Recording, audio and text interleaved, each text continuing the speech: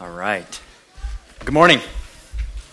Good morning. If you take your Bibles and turn with me to the Gospel of Matthew 19. And while you turn there, if you look on the screen, we do have a couple of quick housekeeping items and announcements. The first one is this coming Wednesday, we have Festival. Festival, on the one hand, yeah, sure, it is a Halloween alternative for some of us. And actually, the entire church is invited. Yeah, you know, whether you can bring your kids or some certain cell groups are dressing up. Non-scary costumes. But on the other hand, our church, we're trying to be on mission and see what God has for us, yeah, globally, but even locally. And so this year, it's something really exciting that we're partnering with the Braille Linda Unified School District, and all the proceeds that we collect, it'll kind of go for something where we can serve maybe underprivileged children right in our backyard. And so it's a great opportunity. So this coming Wednesday, I hope to see you from 5 to 8. The second announcement, if you look on the screen, is baptism. Baptism, it's an external celebration and declaration, a public one of an inner reality that God works in our hearts, the miracle of salvation. And so if you call yourself a Christian, if you are a follower of Jesus, but you have not publicly proclaimed this and professed this, we'd love to celebrate with you as a church. And so you can register online for that. All right? Okay.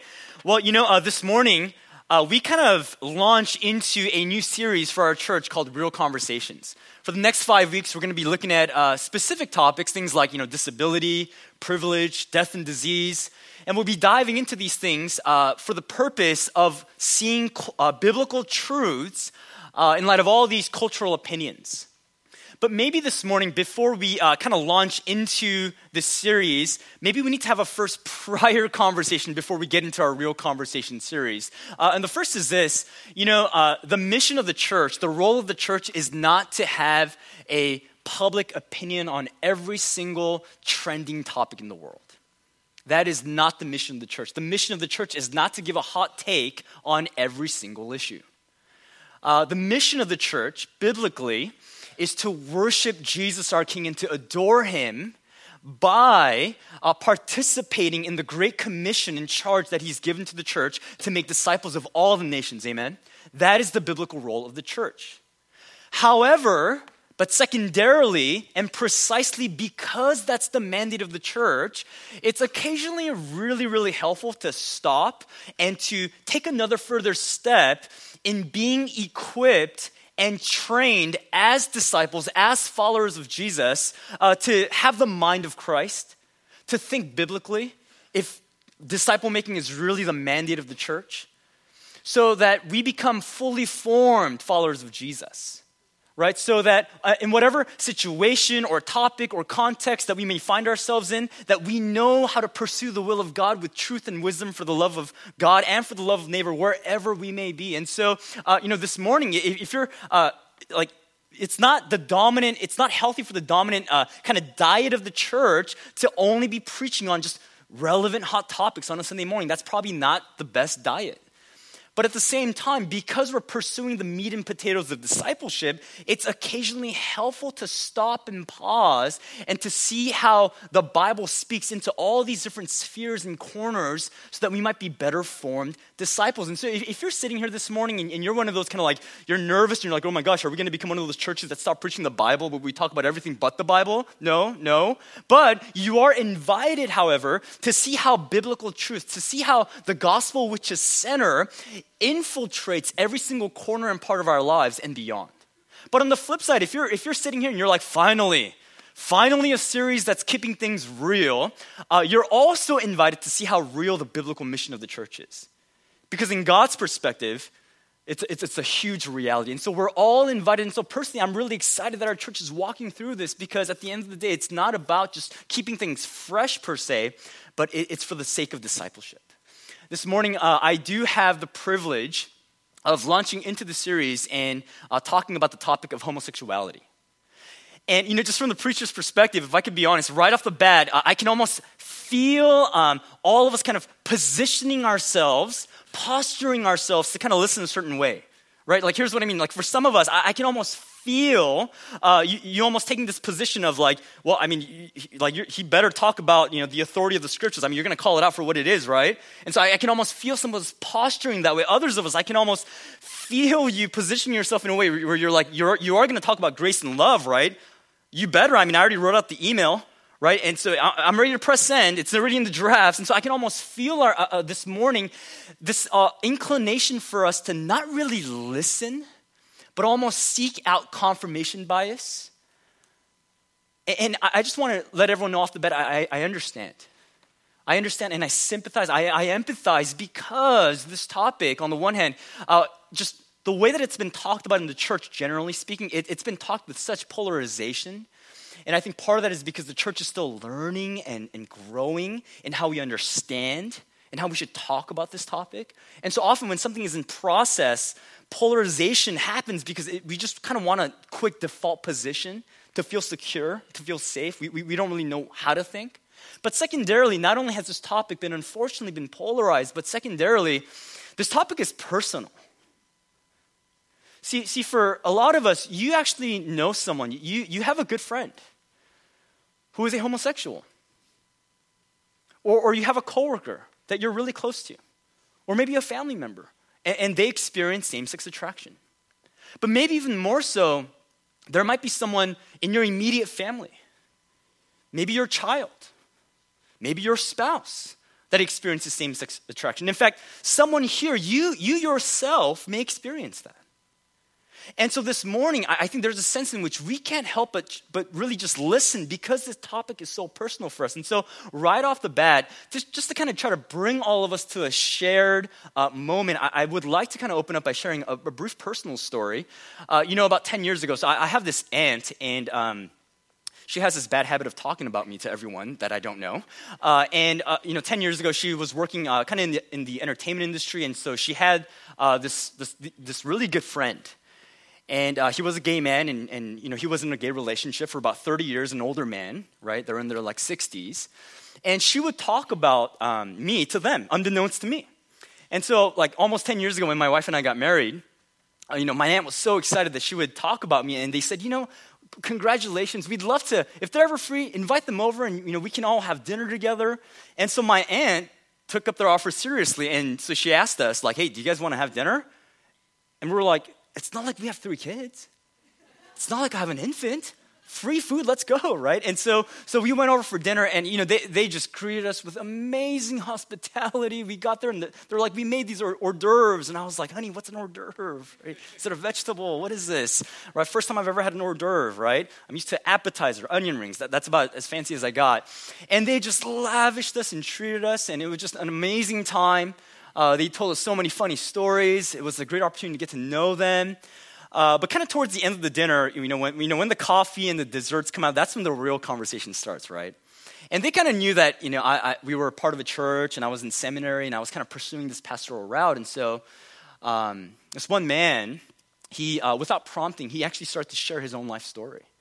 He shared how he grew up in the church. And he shared how he loved his church experience, that his parents were dedicated and devoted members of the church. But he also shared that during his adolescent years, he began to feel same-sex attraction. And so his prayer during that time was he pleaded with God to take away those feelings. And he started to get very emotional. And wiping away his tears, he said, I prayed to God and I pleaded with him for years. But God never did anything.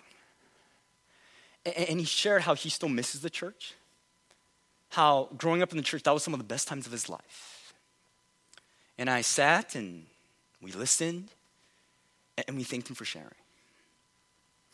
For the next few minutes, and I do kind of want to be as brief as possible so that we can have the panel time and give more time for that. But I share that story because for the next few minutes, as I just try to kind of create this template for maybe how we as the church can think about this topic and how we can talk about it, I'd like to do so with a spirit and tone as if that couple were here in this room, sitting right here in the front row listening. I'd like to do so with a spirit and tone as if some of my former youth students who experienced same-sex attraction when I was a youth pastor, as if they were also in this room, sitting in the front row next to them. But I'd also like to do so with a spirit and tone as if the Lord Jesus Christ were here, because he is. But as if he were here sitting in the front row next to them as well. And so I'd like to invite all of us to listen with a spirit and tone where we honor God-imaged people. But at the same time, we honor the second person of the Godhead, the Lord Jesus Christ. All right? So I'd like to briefly make 3 points. Here's the first one for the purposes of this morning. The first one is the church is invited to a humility for greater awareness. The church is invited to a humility for greater awareness. I wonder if it may be helpful for us as Christians to maybe start kind of acknowledging and admitting that maybe we don't know a lot about this topic, about same-sex attraction, as much as we think or even as much as we ought to.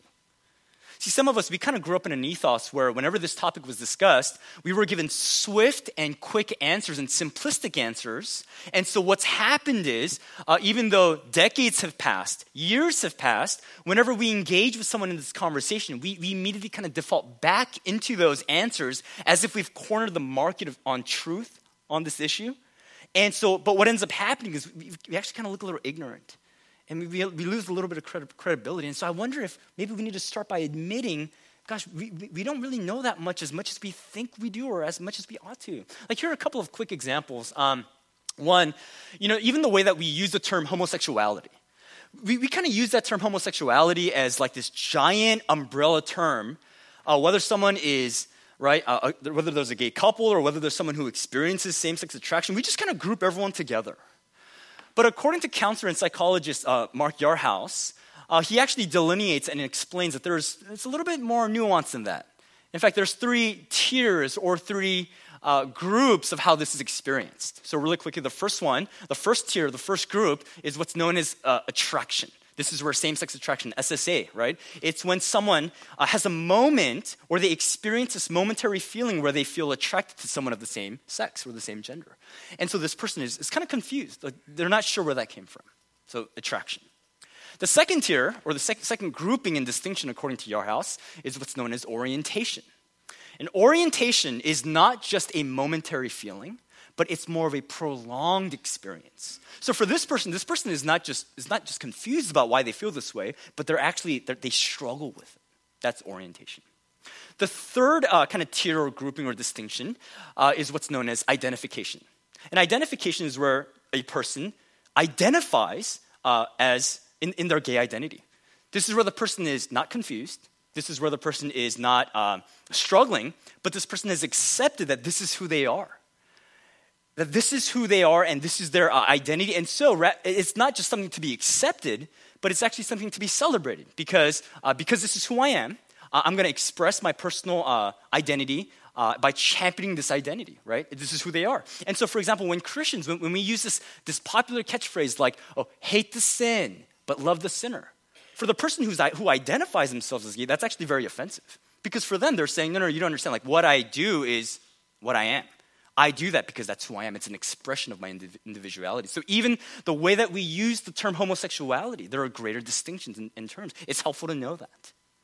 Another example of how we can grow in this is, for example, the way that we talk about and try to explain what causes this experience and feelings of same-sex attraction in people. There have been various theories, but every single theory has a weakness. So for example, like in the church, the big popular theory is choice, right? That's what a lot of us grew up hearing, right? People experience this because it's a choice. It's a sinful decision someone makes out of the wickedness and rebellion of their heart. And I understand that, where that's coming from. But actually, if you talk to someone who experiences same-sex attraction, a lot of them will say, actually, I never ever recall making a conscious decision. I don't know where this came from. And in fact, we may even need to more deeply consider why someone, especially up until recently more today, but what would motivate someone to make that decision? Especially for someone who actually grew up in the church, for someone who loves the church, for someone who knows where the church stands, for someone who knows that this may be an awkward and painful discussion. What would motivate someone to make that decision? We don't know. Others have proposed theories like it's nurture, right? It's our surrounding, it's an environment, and so they say, someone grew up in a rough household, or they had some sort of sexual experience when they were younger.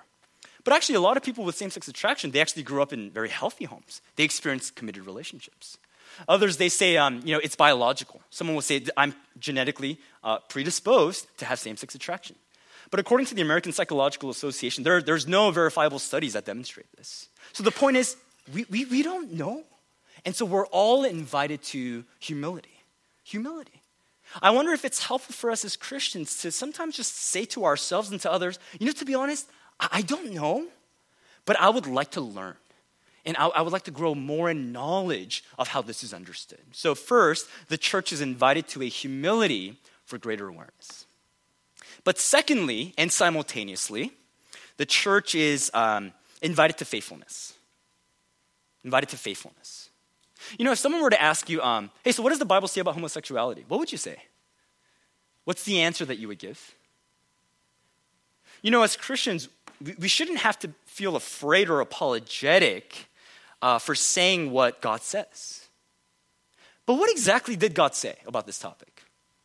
And in fact, if Jesus were here and we asked him, how do you think he would give the answer? How would he answer this issue? If you could take your Bibles and turn with me to Matthew 19, we're going to read our passage for today. Matthew 19, verse 1. Now, when Jesus had finished when he had finished these sayings, he went away from Galilee, and he entered the region of Judea beyond the Jordan. And large crowds followed him, and he healed them there. Now, verse 3. And Pharisees came up to him and tested him by asking, is it lawful to divorce one's wife for any cause?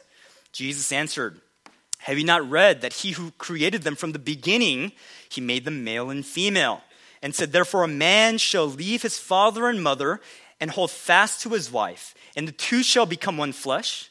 So they are no longer two, but one flesh. Therefore what God has joined together, let not man separate. If you're wondering why I used a passage on divorce to have this conversation on homosexuality, it's because of the way that Jesus answers this question. You notice how when the Pharisees, they come up to Jesus to test him, and they're like, so Jesus, divorce, unlawful divorce, what do you think? Did you notice Jesus does not directly answer the question about divorce? Rather, he backs up, he pans out, and he talks about something greater, the ethic of marriage itself. In other words, Jesus backs up to not only just talk about what ought not to be, but that which ought to be. The design, the template. Why does he do this? I believe it's because Jesus understands that ultimately anything that we want to talk about, any ought not, it only becomes truly crystallized and properly understood and rightfully understood, wisely understood in light of the ought. Like, let me give you a quick illustration. Like, my children, pretend I always gave them this command, right? Like, don't get bad grades. Don't get bad grades. Asian theology, right? Don't get bad grades. Don't get bad grades.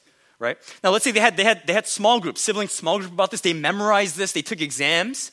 But, to be honest, they're not going to really understand why that's important and what it really means until I back up and give them the ought. The ought being, I want them to be productive human beings who bless the world as trained people who are learned and learners. But in order for that to happen, I want them to become disciplined people. But in order for that to happen, I want them to be surrounded by people who are also learned and disciplined. You notice how immediately when I back up and demonstrate what ought to be, then what ought not to be becomes very clear. That's why when the Pharisees bring up the issue of what ought not, divorce, Jesus backs up and says, here's what ought, marriage. And from the beginning, marriage was designed to be the sacred union, this one flesh. He paints that beautiful picture for them. Now why? Why does the one flesh picture union matter? For two reasons. First, it matters because it demonstrates God's heart. It's amazing that God, even pre-fall, he creates this beautiful template for human flourishing. Remember, marriage was given in the context of human flourishing. So certainly God would not bring something that would lessen human flourishing. He would only want to increase and amplify human flourishing. So it reveals God's heart. But secondarily, it not only reveals God's heart, but it reveals God's plan. How does it reveal God's plan? It reveals his plan because when we think about the one flesh union of marriage, we know that marriage in and of itself is not the ultimate goal. We know that in fact that marriage, when we back up and pan out and see the wider story of redemption, marriage is actually a parable, a picture, a metaphor, an illustration of a greater union, a greater marriage between Christ and the church.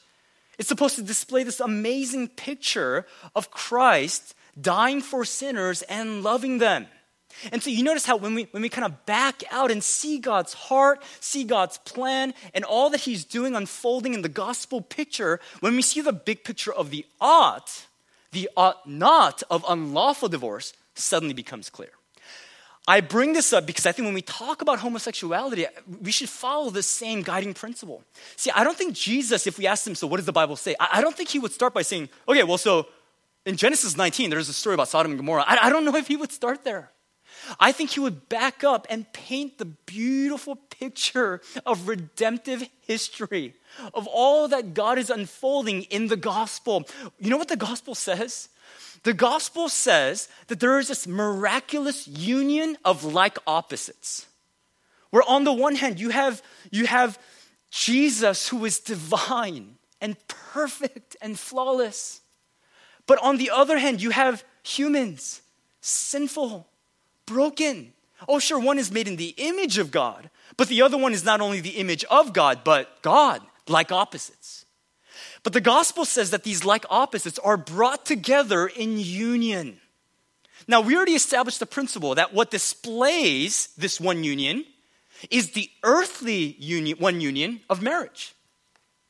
But how is this metaphor of marriage, this one flesh union, how is that achieved? And how that's achieved is a template of also human-like opposites coming together and joining together in male and female. Isn't that what Jesus says in verse 4 and 5? See, the key word is therefore. See, it's therefore what unites God created the male and female in verse 4 and one flesh. In other words, it's male and female, therefore, that creates and it achieves this one flesh union. So much like how two different and distinct elements like oxygen and hydrogen, this is the only chemistry I know. This is chemistry, right? Okay. Oxygen and hydrogen, it comes together to create water, H2O. In the same way, it's male and female. It's that which comes together to create this distinct, unique one flesh union, which does not only exist for itself, but it's ultimately a metaphor and a picture of a greater union of like opposites, which reveals the heart of God and the plan of God. Suddenly it becomes clear. You know, I love what Eve touched on it in an article in The Atlantic entitled, "I'm Gay, but I'm not switching to a church that supports gay marriage." I love what she says. So she's part of the Catholic Church. She experiences same-sex attraction, but she's celibate. And she makes this exact point. She writes, and I quote, "The Bible sets apart sexual difference as a uniquely profound form of difference. Marriage as the union of man and woman, it represents communion with the other like opposite in a way which makes it an especially powerful image of the way we can commune with the God who remains other." So in light of this great, grand picture of redemptive history, which reveals God's heart for human goodness and human flourishing, and this great plan in which God is working out the gospel, the union of like opposites. In light of this great picture, do practices of homosexuality, does it become more clear? Yeah, it becomes clear. It breaks God's heart. It does. Yeah, it is sin. It is.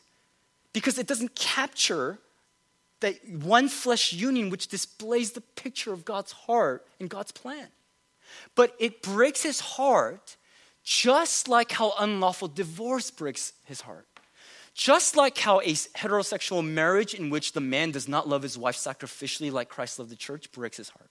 Just like how a heterosexual marriage in which a wife is unwilling to submit to her husband out of reverence for Christ is also sin.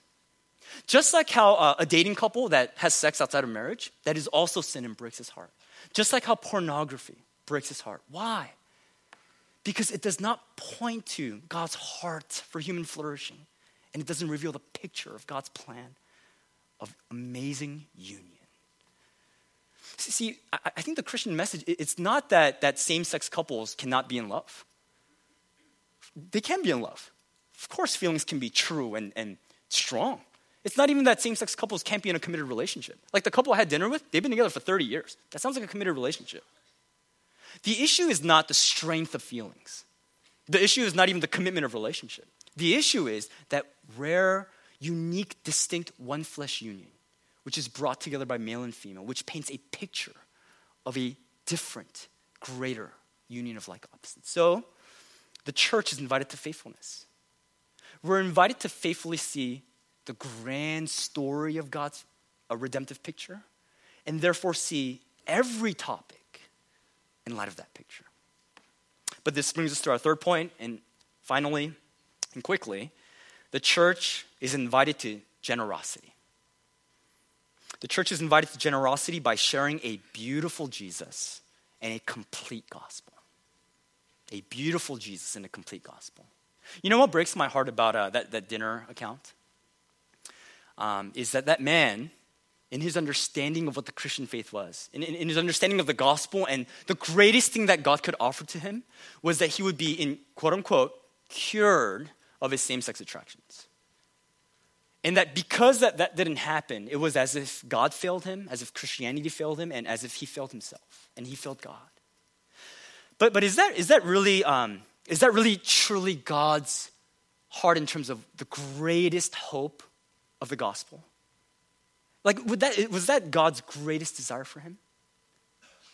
In fact, when we pull back again of what ought and see the redemptive story of what God is doing, in fact, that hope of same-sex attraction being converted into some sort of heterosexual desires, that's actually a very small goal in light of what God may actually want.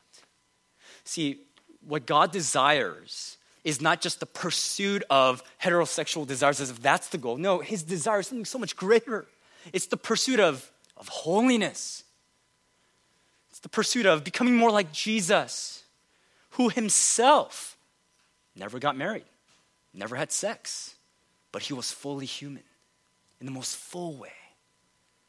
See, the message of Christianity is not that when you get saved or when you believe the gospel, all of our temptations and struggles go away. But whether we experience same-sex attraction, whether we experience sinful heterosexual desires, pride, envy, jealousy, anger, sadness, sinful sadness, whatever it might be, that you do not find just mere relief through God in a snap of a finger changing that, but rather by us having the power through the Holy Spirit, because of the grace of God, to take up our cross and walk with him who will carry us into glory. Isn't that the core of Christianity? The core of Christianity is not that we somehow improve ourselves or that we become improved. It's that we deny ourselves. It's that we forego self-expression for God expression. Oh, isn't that costly? It's very costly. You know what the cost is? Yourself. Myself. But you know what the gain is? Christ. You gain Christ, relationship with him. You get to walk with him and to know him. And that is the great hope of the gospel message. You're invited to a beautiful Jesus, and that's what the church can invite anyone for. Generosity, generously inviting others by sharing a beautiful Jesus and a complete gospel. I can talk about this, to be honest, like for the rest of the day. This could be easily 500 minutes. But I think rather than me simply talking about it with principles and theory, I think sometimes it's more helpful for us to see a picture of this in real life. And, I'm so excited this morning because we're going to have a quick panel, and we're going to be so encouraged. And Roman, who's on staff at our church, and Becky, they're going to come up and share. And Roman's going to introduce Becky. But could we, as Living Hope, give a warm welcome for Roman and Becca Cook? Let's welcome them.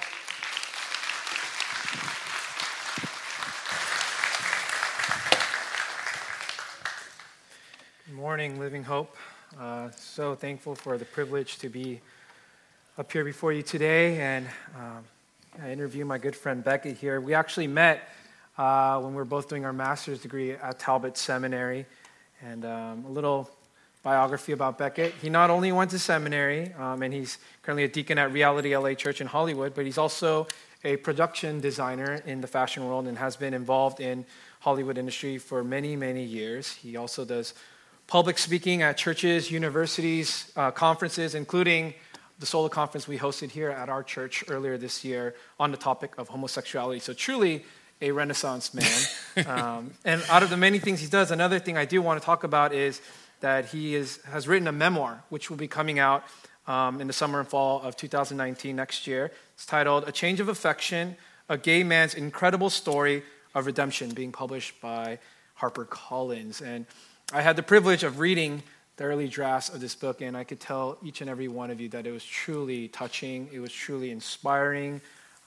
It did move me literally to tears as I was reading it. And as you can just see this title, it's an incredible title, and you know there's a even greater story behind it. So Beckett, if you could just start off by telling us about yourself. Tell us about your roots and your journey to where you are today.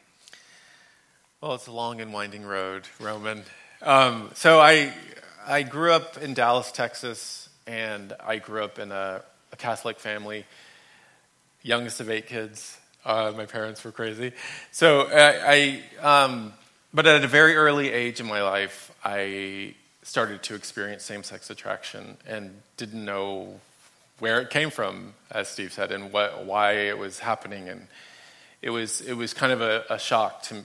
It was a surprise to me, and I just kind of hid that part. I knew it was according to my family and according to the Catholic Church and according to my culture around me. I knew that it was considered wrong, so I obviously hid it, and I didn't talk about it with anyone. So I just had this kind of I had these feelings that I internalized and didn't talk about it. And so it was a strange sensation to have as a kid. It's odd when that happens to you as a child. For anyone who's been through that, or for family members who have kids, it's a very strange experience. But as I got older and into high school, I ended up becoming best friends with a gay guy in high school. I went to an all-boys Catholic Jesuit school in Dallas, and we ended up coming out to each other. Which was kind of a pivotal moment for me, because I was finally able to express who I was, or express my feelings, really. It wasn't who I was at that point, but I was able to express my feelings to him, and we explored gay culture in Dallas. Like, we went to gay bars. I was 15 years old. I was 14, 15, 16, going out to gay bars, which sounds really dangerous. It really probably was, but at the time, it was just, but I went to clubs. I went, we went out all the time, and I made straight A's in high school, so my parents didn't really care. And plus, I was the youngest of 8, so they didn't really keep up with what I was doing.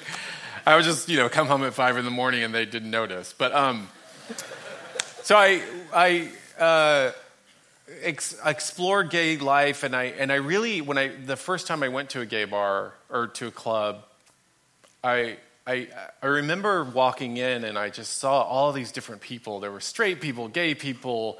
There were drag queens and all this stuff. And I walked in, and I was like, I'm finally, these are my people. I felt just so at home with them. I always felt kind of like a misfit internally, even though externally I wasn't. I was very social in school, and I dated girls in high school, but it was all kind of fake, So, and then after high school, I went off to college. Same thing. I ended up befriending someone who was gay. We came out to each other in college. It was this whole process. And then we came out to each other, and the same thing. I had this confidant, this best friend in college that it could tell, we could talk about everything. And I wasn't out in college. I still wasn't prepared I wasn't fully prepared to identify as a gay man in college. I still was kind of this. I don't know if this is who I am. And then it wasn't until after college, I moved to Tokyo with my best friend from college for a year, and he invited his friend from Dallas to visit us, and for a week. And we had this tiny little apartment in Tokyo, the size of this table, And so this guy comes from Dallas, and Mark, his name is Mark, and he came, and we ended up falling in love. And he stayed with us for a week. And that's when I was like, okay, this is definitely who I am. That was I fully identified as a gay man. I came out to my family, I came out to my friends, I came out to everybody. And then after Tokyo, I moved to I moved to Los Angeles. And when I moved to LA, I became friends with a group of people who some were gay, some were straight again, but there were all this group of very ambitious, very talented people who were all involved in Hollywood in terms of writing, directing, acting, producing, and we became all like this group of best friends, and a lot of them ended up becoming famous and, big, huge. They kind of run the industry now in Hollywood, and so but during that whole time in my 20s in LA, I was just having the time of my life. I was going out to parties, I was meeting everyone, I was going to Oscars, the Emmys, the Golden Globes, to all the after parties, I was going to I would wind up at Prince's house, Prince the singer, and walking, and then I showed up to his house, and there's this stage in his backyard, and he ends up singing for 3 hours until 3 a.m. It was just surreal moments like that, and having dinner with Meryl Streep and hanging out with Ariana Huffington at her house, just these weird things. And this was kind of a constant thing. I would go to premieres all the time, movie premieres, and I was really on this, I loved it. I loved my life. I thought this is it. This is what life is about, having these experiences and finding love, having relationships. And so that's what we all pursued. We all wanted to have these experiences, be successful in our career, achieve something, make our mark on this world, and find true love. And that's what we all sought and looked for. And then as the years went by, the law of diminishing returns started to set in, and I started to feel less and less satisfied by all those things. And then I had this kind of moment in Paris at Fashion Week in Paris. I used to go to the Fashion Week in New York and Paris all the time. And so I was in Paris in 2009, March of 2009, the end of February and early March. And I went to a bunch of the fashion shows. I went to the after parties, and I was at one party in particular, and I had this was another turning point in my life, and I just was at this party. Everyone in the fashion world's there. Kanye West is there. Everyone's dancing and having a ball, and I was sitting at a table kind of like this, above the crowd on this little platform area, and I just was like, is that all there is? And I didn't know what to do, because I thought, what am I going to do for the rest of my life? Because I can't keep doing this. I can't keep going to parties, and this isn't satisfying. It's not fulfilling anymore. And I knew God was never an option because I was gay. So I knew Christianity was never an option for me. So that was off the table. And so I was like, well, what am I going to do?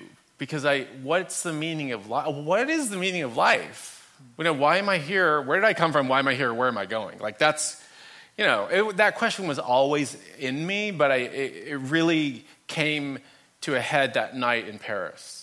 And I was like, what the heck am I going to do for the rest of my life? Because this isn't working anymore. Cut to, I get back to LA, and a fast forward 6 months, I'm at a coffee shop in Silver Lake in LA, and I see a group of people next to me. My best friend and I are there, and we see a group of people with Bibles on the table. They have holy Bibles. like Christian Bible, on the table next to us, and which was weird because I had never seen a Bible in public in LA, and I was shocked. We were like, what the heck is going on? We thought it was like a cult or something, and so we ended up in this conversation with this group of people, and it was a Christian's favorite question to be asked. So what do you guys believe? I turn around, I'm like, so are you guys Christians? And they're like, yeah. And I'm like, well, what do you believe? What's the gospel? Because I don't even remember. I don't even know what the gospel is. Like, it's been so long. I don't really. Just tell me what you believe.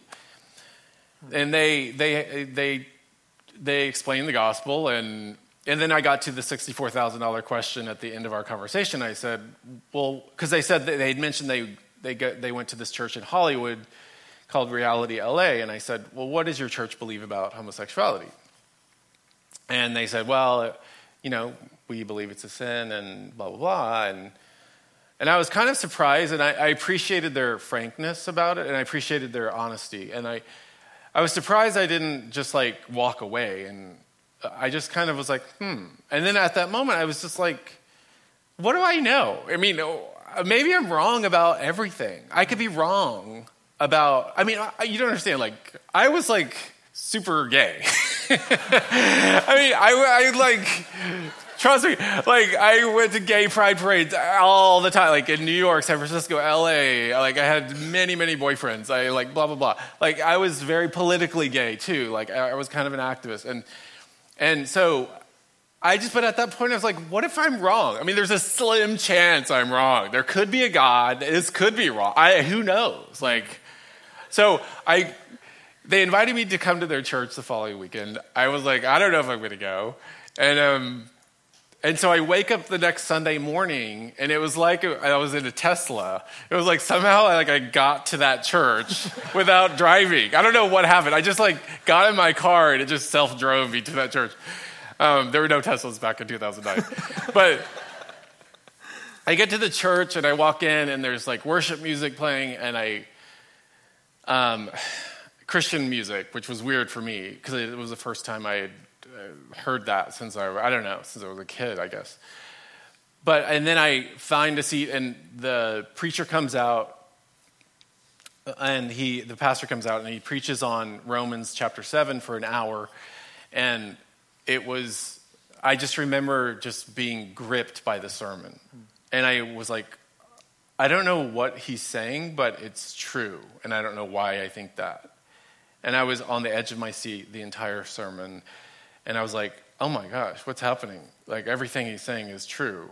And it was the gospel. He was preaching the gospel, and it was this is true. And I don't know why. And he finishes the sermon. I go to the side. There's a prayer ministry on the side of the church after the sermon. And I went over, and this guy prayed for me. And then then there's worship music for another half hour. So I come back to my seat. I'm processing the sermon, the prayer, the music, and all of a sudden the Holy Spirit's just overwhelms me. And it's Paul. It was like Paul on the road to Damascus. It was just bam, and God revealed himself to me in that moment. And he was just I'm God, Jesus is my son, the Bible's true, heaven is real, hell is real. You're reconciled to me now. You're now in my kingdom. I've adopted you, and you're my child. And I was just oh my gosh. And I just started bawling and bawling and bawling and bawling. And I was crying over meeting the joy. It was like joy and sorrow. I was crying over meeting God, the King of the universe, and also over my sin. It was like Isaiah in the temple when he sees the holiness of God and comes undone. That's how I felt. And I was just crying and crying harder than I've ever cried in my life. And I couldn't stop. It was uncontrollable for 25 minutes. And then I got home after church, and the same thing happened again. It was I was like Moses in the cleft of the rock. God just was passed by the cleft and with his glory. And it just, again, I was overwhelmed with God. And I was like, whoa. And I jumped out of bed, and I was like, God, you have my life. You have everything. I'm done, everything. And I knew in that moment that homosexual, I was like, that's done. That's not even who I am anymore. And that's gone. It's done. Yeah. And that was it. Can we give a clap offering to the Lord? That's just amazing. Praise God. Yeah. Yeah, amen. What an incredible testimony. And thank you so much for sharing so vulnerably and honestly with us. And at this time, I have a few questions that I want to ask Beckett. with regards to not only his story, but the topic of homosexuality and the church. And I wonder, and when I first heard your testimony, I'm sure there are many people wondering the same question. When that moment happened in 2009, when you met Christ for the first time, when you entered a relationship with him, what happened to your homosexuality? Are you straight now? How does that work? Well, no, I mean, no. I mean, I still struggle with same-sex attraction. That didn't fully... I mean, God had amazing grace on me that day in terms of that, too, because if, the day before, if my thought life was very dominated by sexuality. And my friends and I, we always just it was a very prevalent, it was we talked about it all the time. We just talked about who are you dating? Oh my gosh. And it was always kind of the dominant thought in my mind. But after that day, it became very super minimal. And it doesn't dominate my thought life. It doesn't dominate my I really don't think about it. Rarely do. Until you bring it up. That's what I think about. Yeah. But but I still struggle. I still have kind of same-sex desire, but it's very much diminished. And by the grace of God, it's very diminished and very I don't really think about it, but I'm not cured.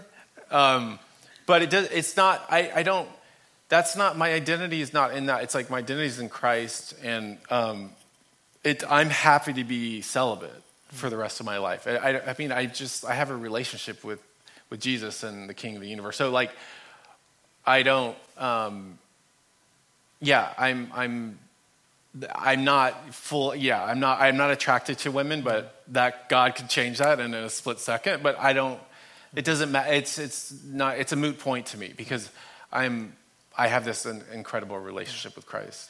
Yeah, and you mentioned that you still have the same-sex attraction, that God in his grace has really helped you with that as you're wrestling with it, and that in light of your identity as a Christian, as a Christ follower, you choose to be celibate. But I wonder if one can ask then, isn't that unfair? For you to have to be single, for you to have to be celibate for the rest of your life, isn't that unjust for you to live that way? Well, I mean, it's funny because I get that question a lot is it, people say that. And I get it because I was there. And that was my first question when I met Christians. I'm but I don't ever see it as unfair to be single for the rest of my life. I mean, Paul says it's better to be single in 1 Corinthians chapter 7. But by the way, Paul was single. Jesus was single. Paul was single. All Paul cared about, he was running around the Mediterranean planting churches, being jailed and beaten and shipwrecked. And all he cared about was the gospel getting out and planting churches. It wasn't about oh, my life is unfair. I need a relationship and I have to have a house with a car. It's no, that's, and, but what's really unfair is that Christ had to be beaten, crucified, murdered for my sin. That's unfair. And what's, I feel, again, I just feel the most, and I mean, obviously luck is a weird word, but I feel the luckiest guy in the world that God just plucked me out of darkness and into light and gave me eternal life and reconciled me to himself. And I never see myself as being cheated out of anything. I feel quite the opposite. I feel I gained this relationship with Christ, and it's amazing. Yeah, and as you reference Paul, I'm reminded of Philippians 3, where he says, I count everything as lost because of the surpassing worth of knowing Christ Jesus. And really, it's amazing to see you embody that scriptural passage in your sacrifice that you give up so willingly because of the surpassing worth of Christ. But we live in an era, as many sociologists would call a post-Christian era now. And A lot of what's being said, especially outside the walls of the church, and sometimes even inside some churches, is that we should just embrace who we are. That maybe you're born gay. I mean, Bang talked about we're unsure about the roots or whatnot, but either way, this is just who you are. This is how you feel. Accept your feelings, validate your feelings, and just go with your heart. Right? Shouldn't that be the way we should live? What would you say to something like that? That's a terrible way to live. To just go with your heart. Right, Our hearts question. are deceitful and wicked. I mean, that's our culture around us doesn't accept the fall. The post-Christian culture doesn't accept that there's a fall and that we're evil, that we're born with original sin. And so that, I just lost my train of thought. But yeah, I totally lost my train. Wait, But with the fall, I mean, I think maybe something to address here is that you're right. In this world, we don't believe in the fall, right? The most population doesn't believe that there is original sin, that there is someone out there who's there to deceive, to lie to us, and that we could just accept our hearts and our feelings as truth. Yeah, and that's the thing. It's like follow your heart. I was at a restaurant and this woman was wearing a T-shirt that said "follow." She was wearing a sweater and it said "Follow your heart" on it. And I was asked the waiter, my waiter. I was like, "Hey, you know the hostess over there? Like, what does it say on her shirt, on her sweater?" And he said, "Follow your heart." I said, "Yeah." I was like, "Do you think that's good advice, bad advice, or neutral advice?" And he's like, "Huh." He had never thought of it. He's like, I would just have to say it was neutral advice. And I was like, no, it's terrible advice. It's terrible advice. Like, Hitler followed his heart. Stalin followed his heart. Like it's bad. It's like the man in the high castle. Don't follow your heart. So yeah, I just think that's a thing that our culture is obsessed with, and even in kids' movies and every movie, it's all about like just be who you are, follow your heart, and it's like yeah, but if we all did that, it leads to so much destruction and destructive behavior. And in my case, I followed my heart, and it led to very destructive behavior. Yeah, I'm reminded as Jeremiah where it says, "The heart is deceitful; who can understand its ways?" Right? Yeah. And this is exactly why we need scriptural truths, as our series is talking about on cultural opinions. This is exactly why we need the authority and the absolute truth of God as the plumb line, so to speak, of what it means to walk in the right path. So then, as a Christian, but who lived a gay lifestyle, who identified at one point to be gay, can you be both gay and Christian? That's a complex question. How much time do we have? Not much. So, yeah, I mean, people say that sometimes. People sometimes call themselves a gay Christian, but I would never call myself a gay Christian because the identity of gay is my old man, my old self, and that died when I was saved, and so I don't